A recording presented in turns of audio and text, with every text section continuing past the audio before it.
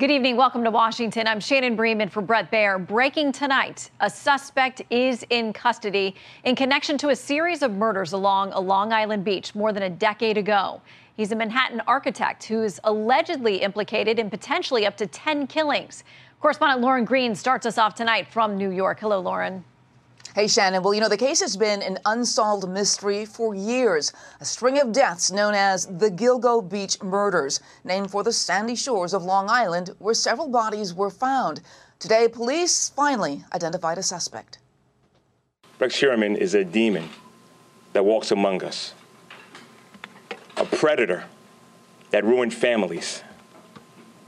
And if not for the members of this task force, he would still be out in the streets today. 59-year-old Rex Heuermann is married and has 2 children. He was cuffed and surrounded by police as he headed to court, where he pleaded not guilty to 6 counts of murder. The only thing I can tell you that he did say as he was in tears was, "I didn't do this." He was arrested Thursday night, not far from his architectural design office on Manhattan's Fifth Avenue. And early this morning, a swarm of police vehicles surrounded his home in Massapequa Park on Long Island, not far from where the bodies were found. Law enforcement searching for evidence and towing away cars. The charges are connected to the killings of 3 women, and Heuermann is the prime suspect in a 4th murder, but he could be linked to as many as 10 killings. The investigation began in 2010 with the search for missing 23-year-old Shannon Gilbert. Police discovered the bodies of 4 other women hidden along a remote beach highway: 24-year-old Melissa Bartholomew, 25-year-old Maureen Brainerd Barnes, 22-year-old Megan Waterman, and 27-year-old Amber Lynn Costello, now known as the Gilgo Four, all reportedly working as Craigslist escorts. Court documents show Heuermann has been on investigators' radar for months. In January, they found DNA on pizza crust that connected him to the murders. Documents also show he used burner phones to contact sex partners and conducted online searches related to sex and prostitution, as well as, quote, violent, sadistic child pornography. Heuermann is in custody, held without bail, and a bail hearing is scheduled for August 1st. If convicted, he could face multiple life sentences, and investigators say more charges could be filed.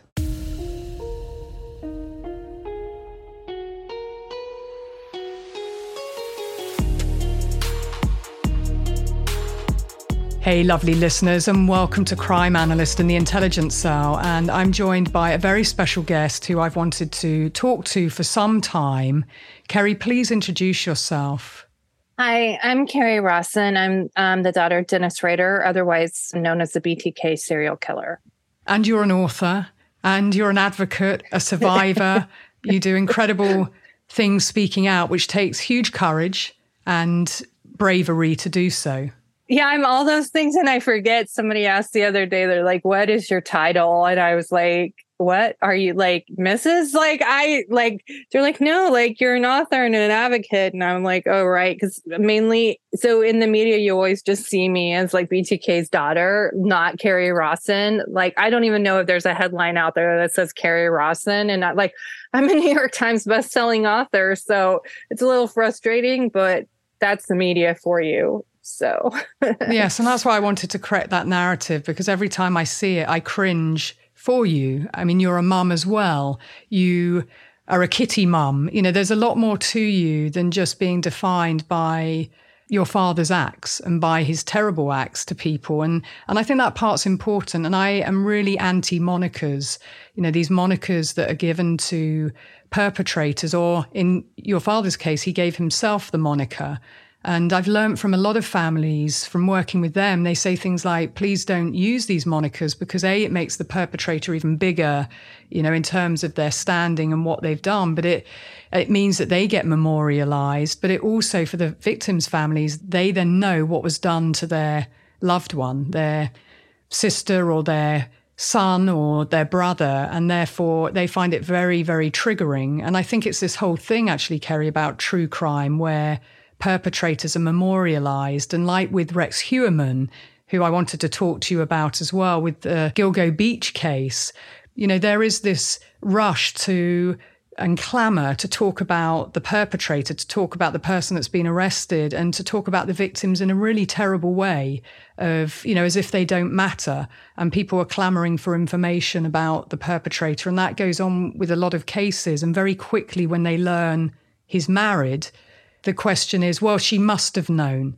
And, well, it's not even a question, it's a statement. She must have known, and he's got children. They must have known. And there's a very quick move to the lens to sort of blame her. And that's what I talked about on my YouTube, about the case against Rex Heuermann, about once it was discovered that he was married.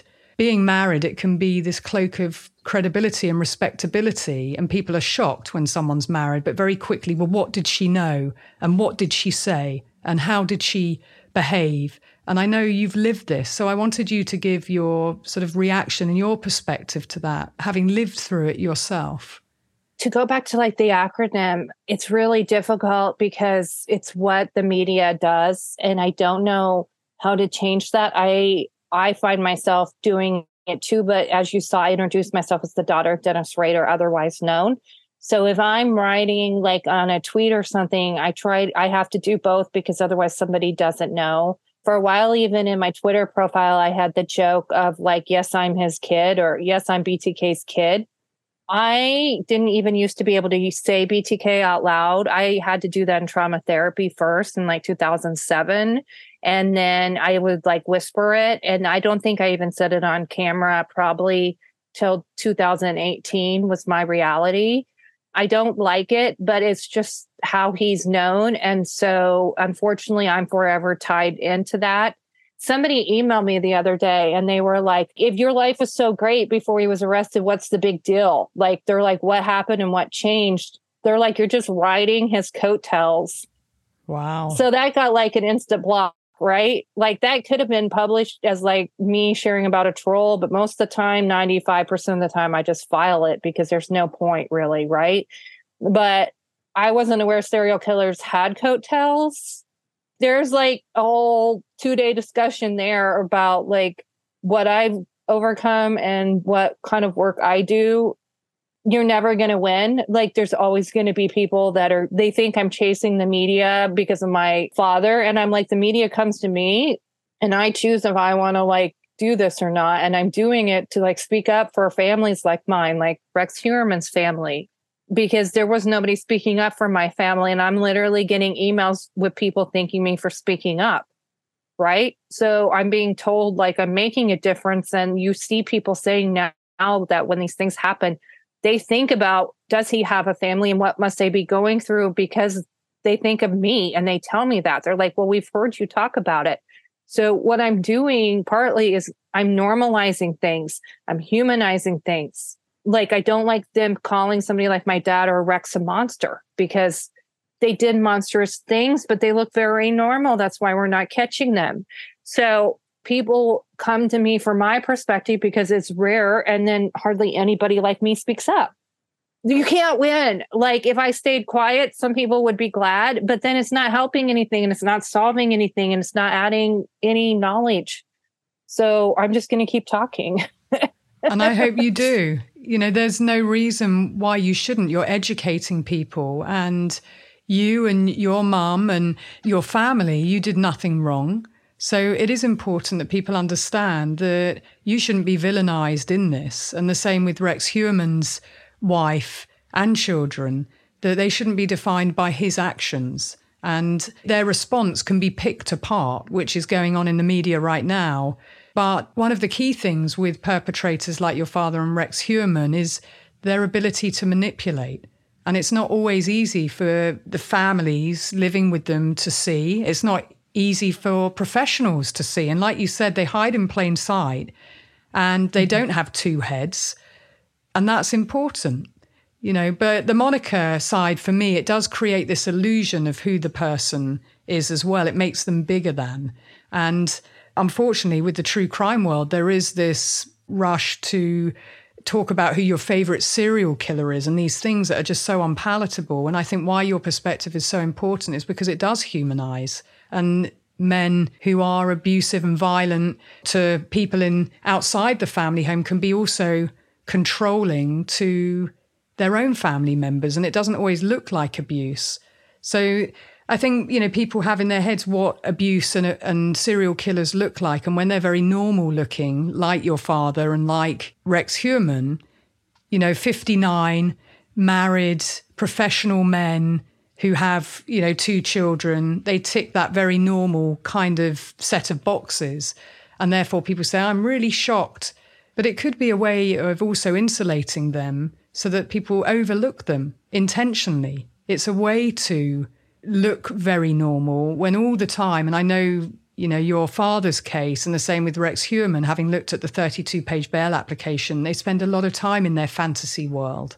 They spend a lot of time watching and stalking and researching, and all that stuff's not always visible to people, how much time they're spending doing it. And, I just think it's wrong for the women and the children to be stigmatized and almost blamed at times for the perpetrator's actions. And I do see that a lot in my work, where that blame, I know that Rex Heuermann's wife said something like, it is what it is.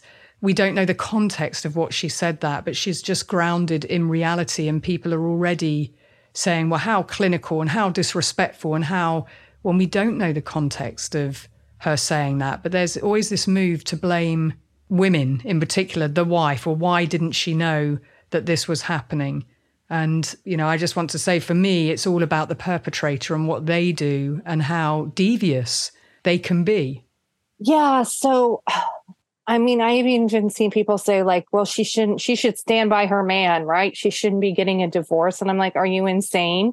Like, she has the right to get a divorce. She has the right to stand by him. Why does your opinion matter here? And why do you even need to voice it? You don't have any idea what is going on in these people's lives, anybody's life. You just see everybody nowadays just very quick to have an opinion on everything. And if your opinion is not the same, they are going to call you out. I'm literally at the point on Twitter, I will say to somebody, really, it doesn't matter who, do not bring that on my timeline again. I'm setting a boundary, because as a trauma survivor, as an abuse survivor, boundary work's been huge for me. And so I'm learning to set my boundaries with saying, no, you are not allowed to come verbally abuse me in my space. I didn't ask you to come over here and do this.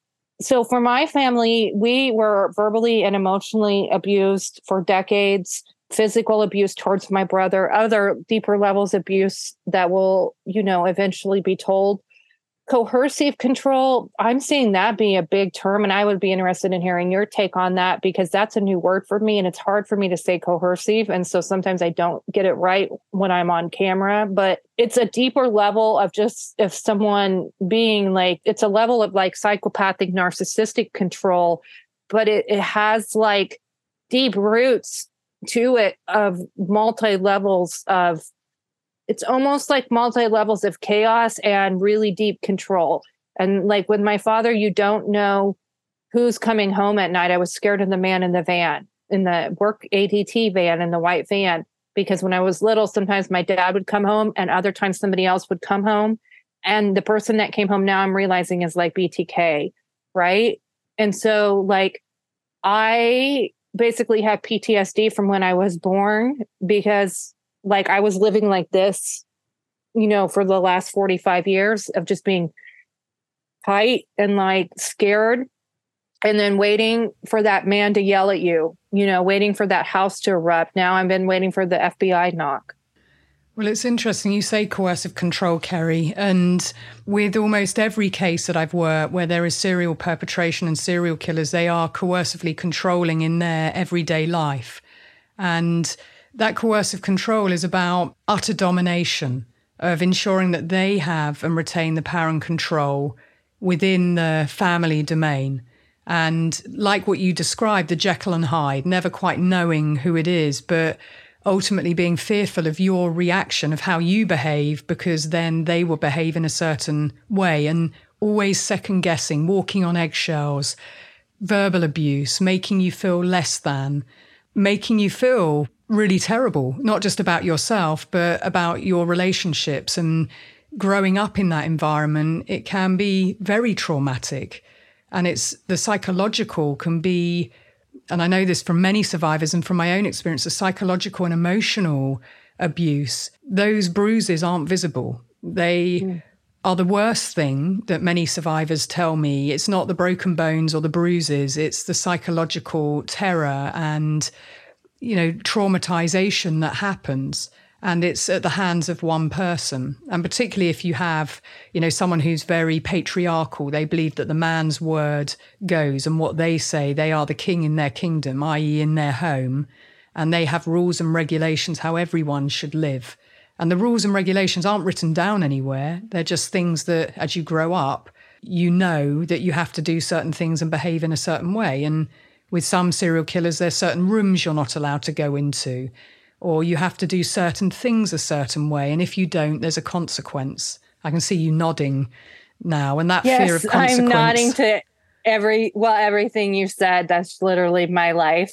And I'm back in trauma therapy. I'm in with a CCTP right now, a clinical certified trauma professional that works with first responders and law enforcement and hospital staff. He's at that level because that's what I need. And I sought out somebody to that level because I'm done with talk therapy. I'm done with talk therapy. Like, tell me about your dad. No, I'm done with it. Like, I literally last one, I walked my book in and I said, if I've got homework, this is your homework. Right. And so I sought out somebody to the level that could tackle the PTSD and hit me with EMDR. And so I researched what I needed because I'm done dinking around with old ways. And we're working on the nervous system and reprogramming it because he's teaching me all about subconscious and our autonomic nervous system and slumping and anxiety and depression, things I deal with. And then being at peace, 1 foot grounded, right? And I have a lot of tools in my toolbox with the PTSD, but we're tackling like that center. And people have even said in the last few months they've seen a change in me. And I'm like, yeah, that's because I'm in therapy. And also I'm just dealing with like all this crazy stuff and I'm integrating, right? I'm integrating all of this stuff that I'm learning and processing and I'm becoming like a whole person. So when you're talking about all those things going on in your house with the coercive control and the multi-layers of abuse, it's like on this side of it, in hindsight, there were all these things wrong with me in college. I was falling apart. I was depressed, suicidal ideation, bad grades. I was like an exceptional student and then I fell apart. This was before he was arrested. And there's reasons for it now when you look back, but I literally was having to parent myself my whole life, really. And when you're talking about that nervous system, it was like on alert, bad guy. But if you go back when I was having night terrors, which I still have, like from when I was, say, 4 years old or something, I was reporting there was a bad guy in my house with the night terrors to my mom over and over and over. There's a bad guy in my house. And so I knew innately for a lot of reasons, I just wasn't able to like put that together. And she just kept saying, there's no bad guy in your house. And I wouldn't even get out of bed to go to the bathroom. I was so scared. Right. So when you're talking about all of that, it's like these shards of glass that have been shot in you. And I can hear my dad mocking me and making me feel terrible about how I look or how I feel, or I fuck something up. Right. I can still hear him. I can still feel him in here. And it's like this piece of glass. And you have to go chase all that down, get all of those out of you. And then that's how you survive. Because if you don't, you just rot inside. I want to tell you about my sponsor, Factor. Factor makes healthy eating easy. And health and fitness starts with good food. Every fresh, never frozen meal is chef-crafted, dietitian approved, and ready to go in just 2 minutes. You'll have over 35 different options to choose from every week, including Calorie Smart, Protein Plus, and Keto. Also, there are more than 60 add-ons to help you stay fueled up and feeling good all day long. So what are you waiting for? Get started today and get after your goals. Fuel up fast with Factor's restaurant-quality meals that are ready to heat and eat whenever you are. I've had the chicken parmesan and the turkey chili and zucchini, and they're delicious and I highly recommend them. Factor is flexible for your schedule. You can get as much or as little as you need by choosing your meals every week. Plus, you can pause or reschedule your deliveries anytime. Now, they've done the maths, and Factor is less expensive than takeout, and every meal is dietitian approved to be nutritious and delicious. Head to factormeals.com/crimeanalyst50 and use code crimeanalyst50 to get 50% off. That's code crimeanalyst50 at Factor Meals, FACTOR, factormeals.com/crimeanalyst50 to get 50% off.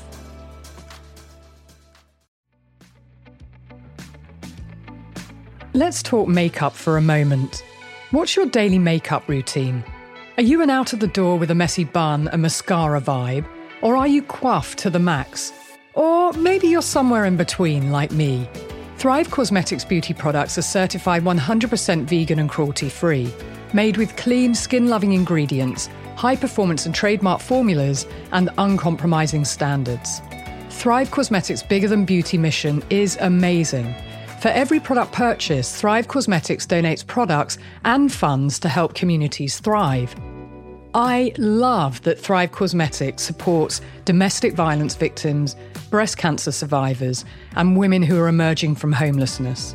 It's a beauty brand and a philosophy that goes beyond skin deep by empowering women. Did you know the first product they launched were false eyelashes, which was motivated by the fact that cancer patients lose their eyelashes? How amazing is that? I love their new sheer strength lip plumping peptide gloss. It gives you a visibly fuller looking, luscious lips without fillers or uncomfortable stinging sensations. It's also ultra hydrating, and there are 10 shades to choose from, which enhance your natural lips, 6 shines and 4 shimmers. Support and empower women and treat yourself or a loved one. Thrive Causemetics is a luxury beauty that gives back. Right now, you can get an exclusive 20% off your first order at thrivecausemetics.com/crimeanalyst. That's Thrive Causemetics, CAUSEMETICS.com/crimeanalyst for 20% off your first order. I'm nodding away because everything, I'm so sorry you experienced that, but everything that you say is valid about the devaluing, the belittling, and that little voice becomes the voice that takes over in your head of when you're hearing that on repeat and feeling like you're worthless. Well, that's what a coercive controller does. And at times when they praise you, you really want that moment to continue, but it is just a fleeting, it's a positive, negative reinforcement all the time. It's like a reward and punishment system. And for you, you're never sure where you're going to be with this person whose needs you always have to meet, and your needs aren't important. And I knew, to some degree, that there was coercive control with your father, even though various agents had said to me, no, there's no history of domestic abuse in the family. And that was something. Well, that's very interesting, us having this conversation now. Such bullshit. This is, oh God. I mean, we're talking about levels of abuse that aren't public. Like, there was one conversation with the FBI and me. There was one conversation with law enforcement with my mom. My mom was bruised all the time, right? She said she was klutzy. We don't know. Well, that's a clear tell. Like, her arms were bruised. The man bonded and tortured women. Was he holding her down in bed? I don't think he battered her. I don't think he beat her up. He wasn't a batterer. He didn't like blood. He didn't like it when we were hurt, me and mom. He'd freak all out like it was our fault, like we had interrupted his day. There's all these stories about that, of like yelling at us when we were hurt. Well, he was freaked out because we were bloody and he doesn't like blood. He had one case where he stabbed her and he got all messed up about it and he doesn't like blood. He likes women all nice and neat. And he would yell at me because I would have scars because I was a tomboy. And he's like, no one's ever going to want you. I was a little girl. No one's ever going to want you because you have scars. That was the reality of my father. And so when you're talking about not being notified, they literally, like, we had one conversation with them and with the pastor of like, are you sure you're not sexually and physically abused? And the problem is with these domestic, ongoing, massive decades cases of these families, we are very protective of our own image, right? And so I was brought up to be like straight A's, the lawn was manicured, you wore the nice dresses to church, you were very prim and you were proper, you were respectable, you were responsible. right? Your house looked beautiful. Now, Rex's house is a mess. That's a whole nother story. There's other reasons for that. But inside my house and all the closets, there was a ton of mess. And that's where dad hid everything. And then you're not allowed in those spots, right? And so you're expected to be rigid everywhere you're at. And my brother was physically abused twice as a young adult. He was strangled by my dad in front of me and my mom. I was 18. My brother was 21. We never told anybody. We never talked to anybody about it. And we were very close to our families. My dad worked down the hall from the police. Okay. We weren't talking about how do you not know? The police didn't know. He had his binders. He had them out after work at 6 o'clock. 6 o'clock, he was off work, right? So he's anal retentive. He will work till 6 o'clock on that dot because he doesn't want to gyp somebody his hours he owes them. Then he'll do BTK stuff and be late for dinner that my mom kept on the stove. That was that reality. Like, I wasn't even alive for 7 of the murders, right? But the police didn't know. It's so messed up.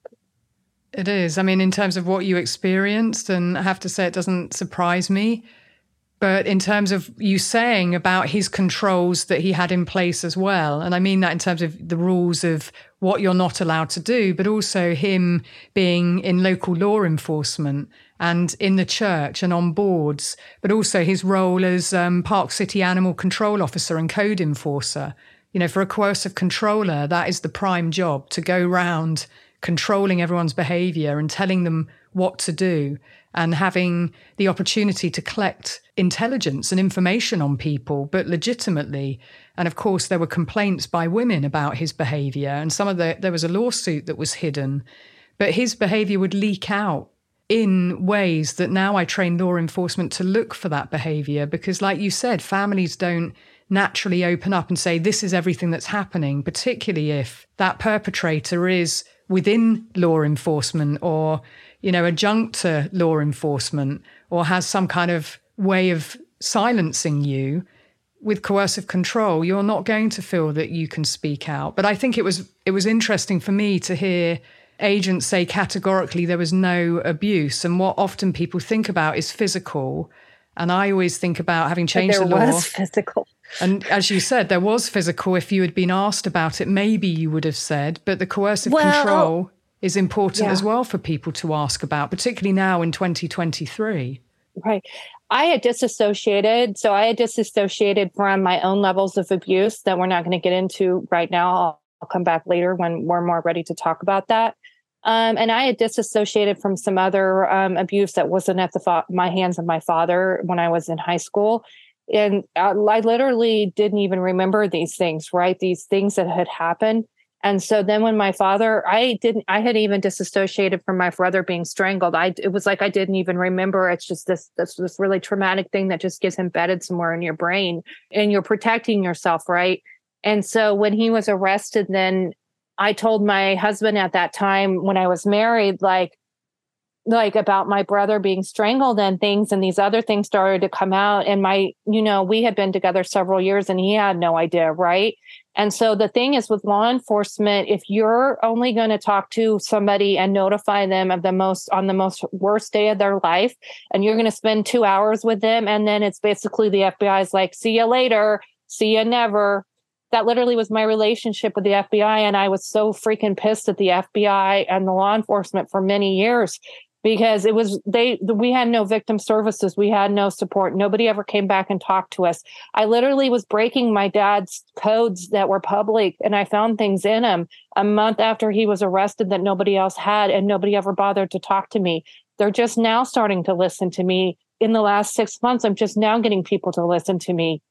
It's so freaking frustrating.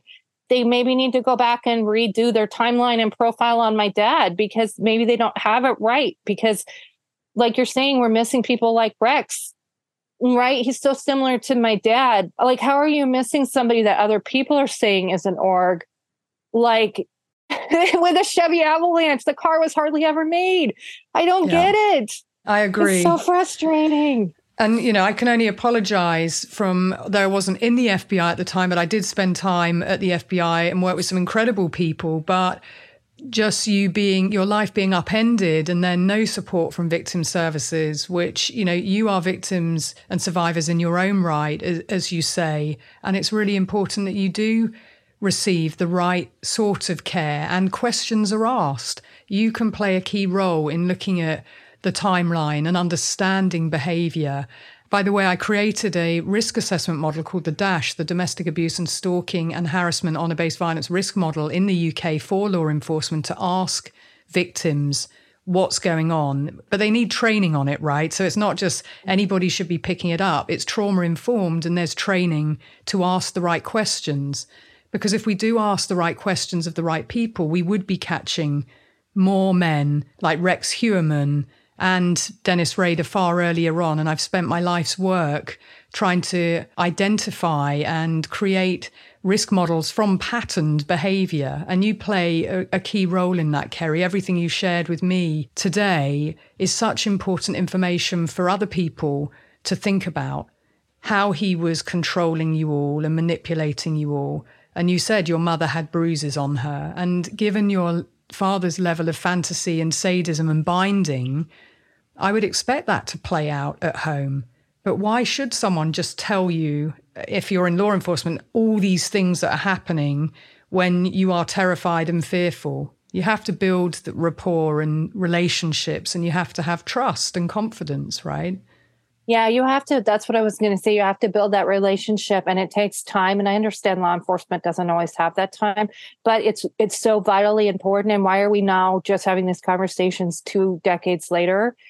And if anybody even went and read my book is required reading in some criminology colleges, like in their courses. Maybe the FBI needs to go read my book and then go have a chat with me. It's always been like, man, I wish I could just get to Quantico and knock some heads together. But the reality is there's just so much active going on when you're talking to these agencies. It's very hard for them to go deal with missing and cold cases because they're dealing with all the active fires right now. I understand that reality. But the problem, too, is most people aren't open books and honest like me. They haven't done the work.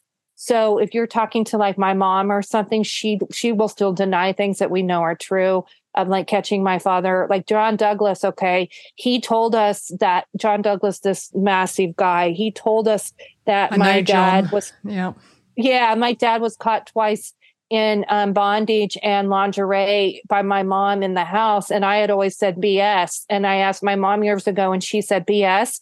But now based on what I understand, it was completely true. And so if you have a reporter, a victim hiding things, right?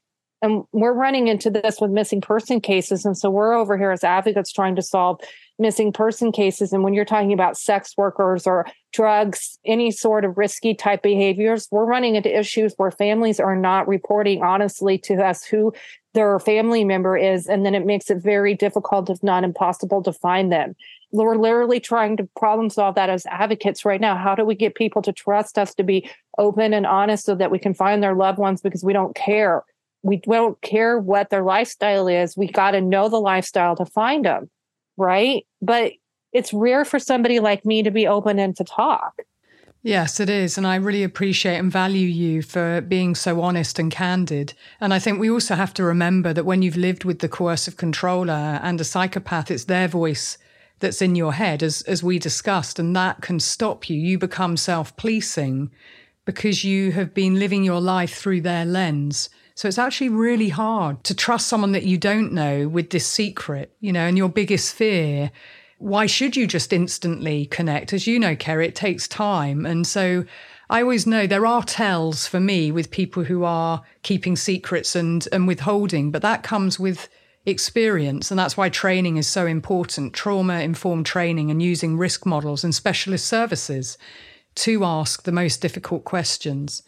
And, that does, I certainly don't blame any victim for not feeling that they can share their story or what's happening to them. It does take time to open up, sometimes years, for you to realize your own experience and what happened to you, particularly when you've been gaslit, by a coercive controller and someone who's very manipulative.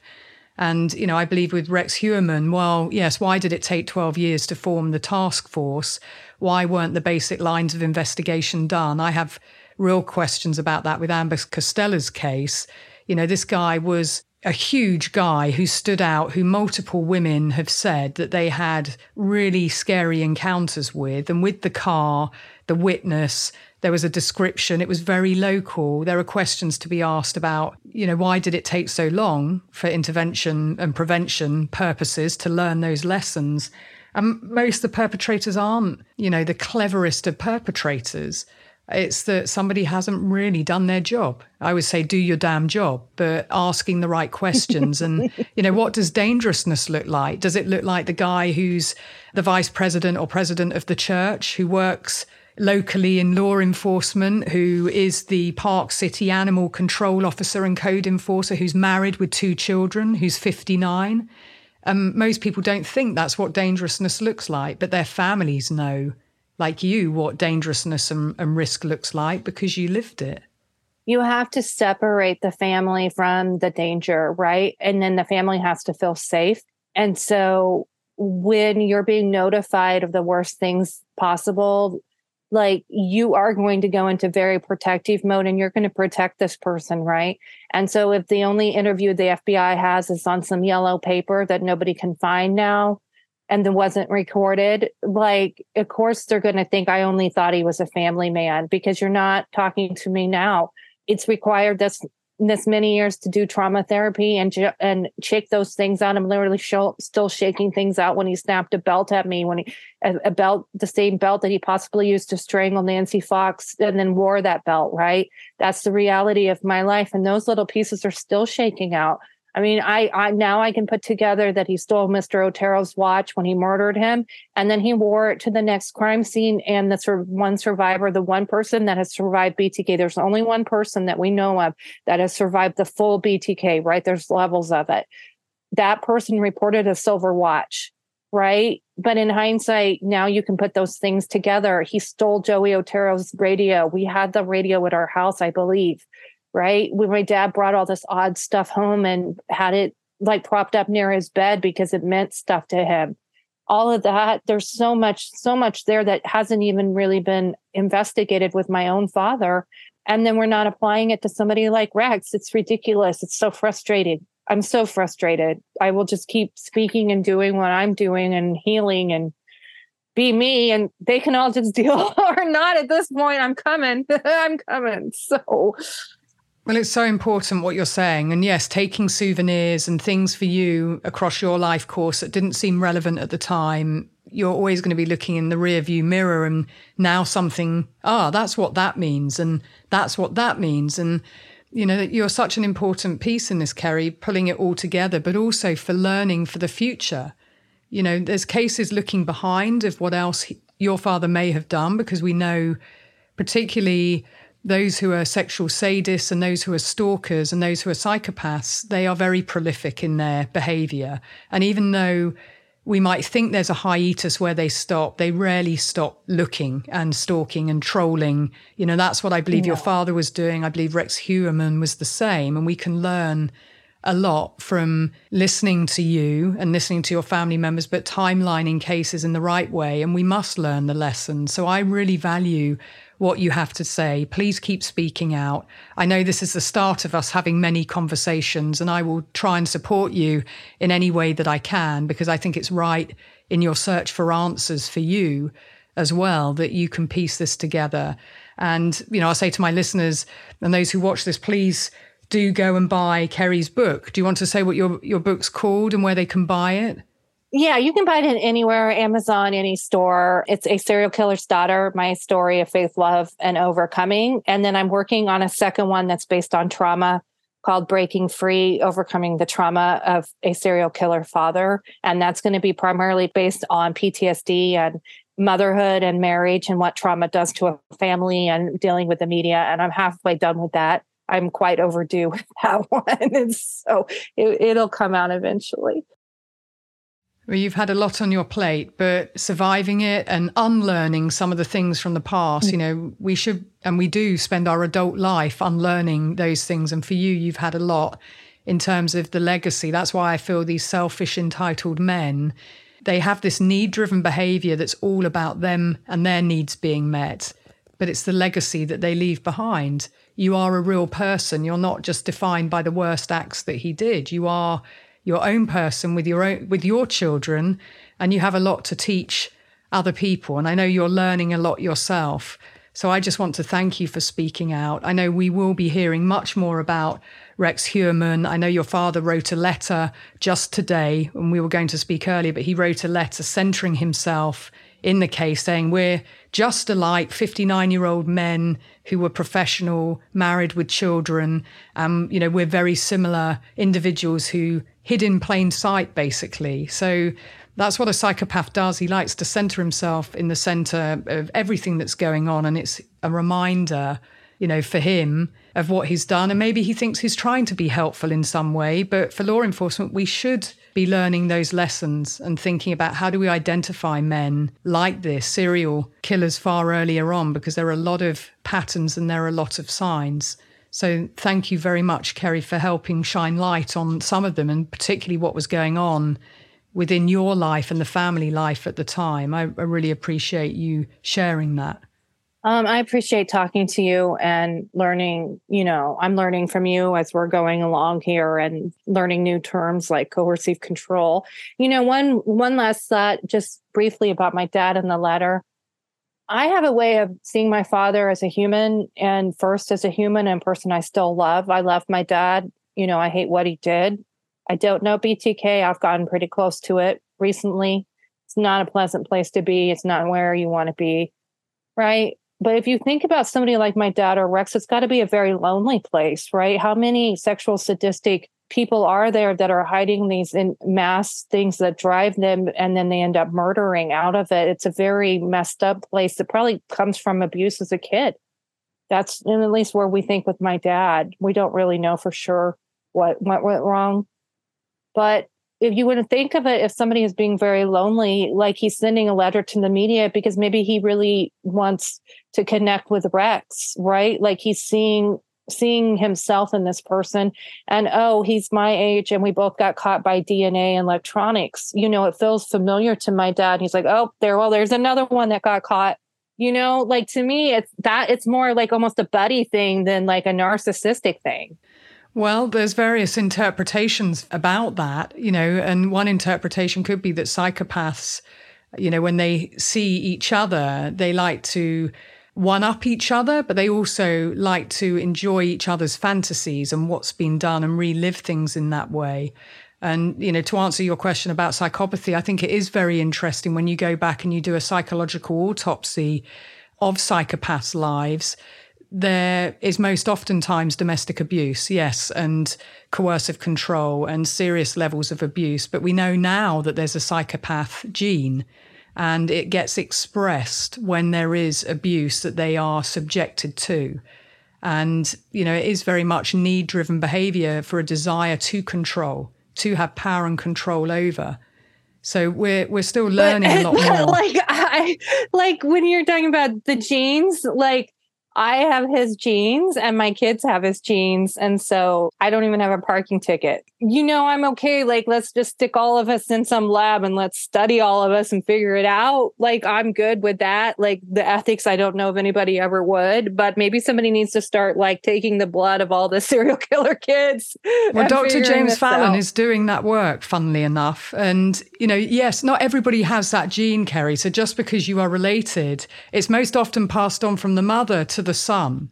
And that's why we have more male psychopaths. So, but it is something, I mean, if you're interested in it, if you watch Dr. James Fallon's TED Talk, he's done a 10-minute TED Talk, which is phenomenal because not only does he study psychopaths, he was doing a blind test on his own family and he came across the psychopath gene in those tests.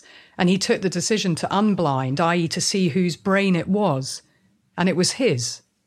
So his first, and he tells this very interesting story about it because at first he just kept thinking the machine's broken. It must be broken. And he kept running the tests. And then he realized it was accurate. And then he spoke to his mother and said, wow, I've just discovered this. And the mum said, I'm amazed you've only just realized.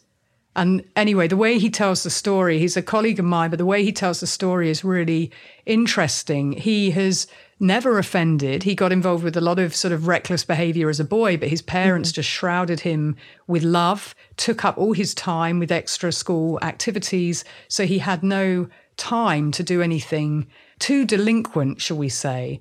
But he admits himself he has to self-police all the time. And his wife would say the same about him. There are things like, lacking empathy. And, it really is a very interesting TED Talk, because previously up to his work, we thought that it was much more, yes, it's nature and nurture, but how much do the genes and the physiology play a role? And I know certainly a lot of the cases I've worked, many psychopath cases and serial killer cases, when I track their histories back to childhood, they were abused.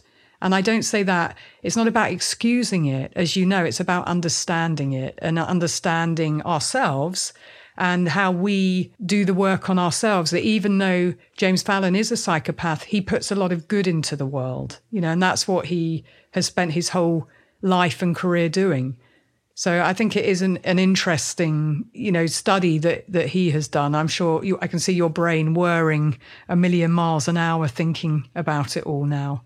Well, with the psychopathy, it's a protection mechanism too. I mean, I think it could be something that's triggered, like some, they talk about trauma being passed on now, alcoholism, certain things that can be triggered in certain environments. And so if you're combining certain genes with, say, sexual abuse, we do believe my father was sexually abused when he was little. There's been hints at it. We're seeing it in some of his writings, either like a distant family member, somebody in their small community, or even maybe somebody in the family. Not my immediate grandparents, but Lord, everything's off the table really at this point. So I don't even know. But if you're talking about that, then you can see where it can become a matter of protection, of protecting you. Really, to me, a psychopath isn't that they don't have any feelings. It's all feeling, and it's not regulated. It's dysregulation, and it's all stuck inside, and then it's pain passed on. And so when we're talking about somebody having no feeling, really, my dad is all feeling, and it's all like this, and then it comes out as murder. But then it gets all tied up because it's like all twisty, like they get turned on by murder, right? Like that's all weird, but it's like all messed up from when they're little. When you're talking about somebody like me, being okay, not being a criminal, you're talking about resiliency, right? So we're like, for some reason, I'm very resilient. Like somebody needs to pick my brain. Is there a resiliency gene?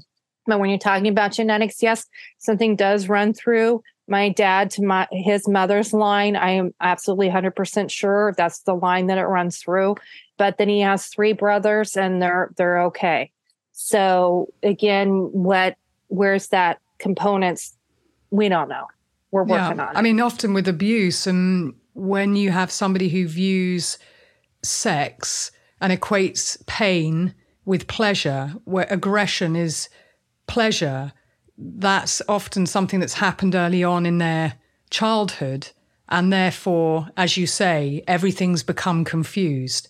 But the wanting power over, that element of needing to dominate or be dominated, often also, I can see you nodding, runs through their way of thinking. They have to be the top dog.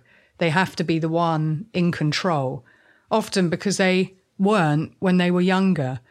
So there is a lot to unpack. Every case has its own idiosyncrasies, for sure. But there are some patterns that we see with cases. When I was thinking real quick about the letter, you're talking about, so a psychopath, they're hunters, right? So when you have a hunting grounds, we're looking right now at my father's hunting grounds, and we're looking at Rex's, and we're trying to expand, right? Like we're looking several areas for Rex, and now we're looking at areas for my father. We're calling them hunting grounds. If you have 2 hunters and they're out hunting, they don't necessarily interact, right? They just pass each other and nod. And it's sort of like my dad is sending a letter, nodding to him, saying, I see you and I appreciate your work and what you're doing. And I, like you said, I'm enjoying it over here, and I'm enjoying the thought of your work. And I'm enjoying that maybe you were influenced by my work, but we both see psychopaths. They can see right into your internal soul. And my dad knew right away if somebody was bad or no good, and he knew how to protect us hard from them, right? Because he knew how bad somebody could be. And he can see through everybody's soul. And unfortunately, he knows where the weakness is, and he knows right where to hit it.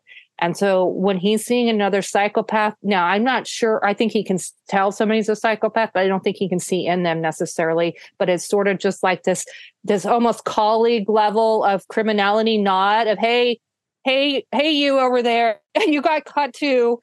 It's just a nod and a wave is really what my father's doing. And I believe that. I believe it is a way to communicate to him. And you are exactly right. You explain about your father. The psychopath has the ability to absolutely understand the emotional temperature of people. They can just read straight through it. And that's why they're very good at being able to manipulate other people, because they understand their needs and their weaknesses very quickly. In the blink of an eye, they can do this. And that's what people don't really understand. And they're very good at dressing things up as something else. They can be very plausible and charming when they choose to be. They can be that person. But woe betide you, if you don't play by their rules, they can be scorched the earth. And there can be a very different side to the person. Like your father handing out all these citations for very petty things. I always remember at the FBI that the blades of grass, he always had this thing about grass not being over 6 inches, and he would fine people for that violation. And that told me immediately coercive control, these sorts of behaviors where they're getting a kick off, this regulation, but they're very adept at reading people, just as you say. And yes, I think that was a nod to Rex Heuermann as well, a message. Unfortunately, when you can read somebody very well and look into them, you know exactly the target, the weakest spot, and you know how to hit it. You also know how to charm it. You also know how to make it feel better. You also know how to apologize to it without ever apologizing. It's like being almost like a marionette on a puppet. And so when we're going back to where we started, to some degree, if you're only interviewed for a weekend or so and you're never come back to, you're not going to learn these developments and a depth of knowledge from somebody like me and these other families. And unfortunately, because of partly how we've been treated, not only by the media, but unfortunately by law enforcement, we don't talk. We're all messed up. Like we should all be dead in a ditch somewhere. And the fact that we're not's amazing. And then nobody ever talks to us. And so really one of the big key things I'm doing is talking, because I have a friend, she says, we can't deal with what we don't know, and we can't heal from what we don't talk about. So I'm working on opening up those conversations with the whole world, really, and saying, let's face this and deal with it and heal from it. Asa says, Rex's wife, it is what it is. So it is what it is. Let's just deal with it. That's a grounded reality. And I'm happy to talk with you, to listen, to learn, and to support you. So thank you so much, Kerri, for talking. And please keep talking. Don't stop. I think there's some really important lessons here. I won't stop talking, even if people get really annoyed with me. I'm not going anywhere. Good. Well, thank you for your courage. And in whichever way I can support you, please let me know. So thank you. And to the rest of my listeners, as you've heard throughout this conversation, asking questions is really important. Being curious, ask questions, and always trust your instinct. Really important set of rules. That's how I sign off on Crime Analyst, Kerri, and it really encapsulates this really important conversation. So until next time, be curious, ask questions, and always trust your instinct.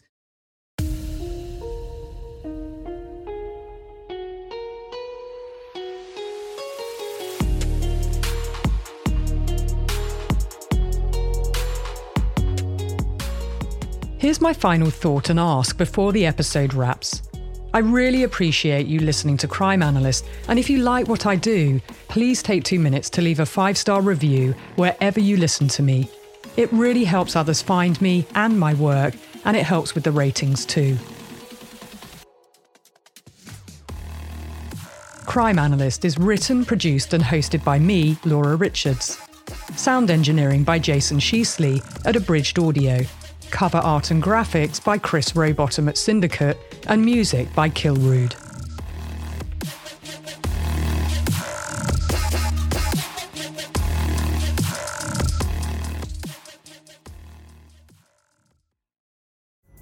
Pulling up to Mickey D's just for drinks?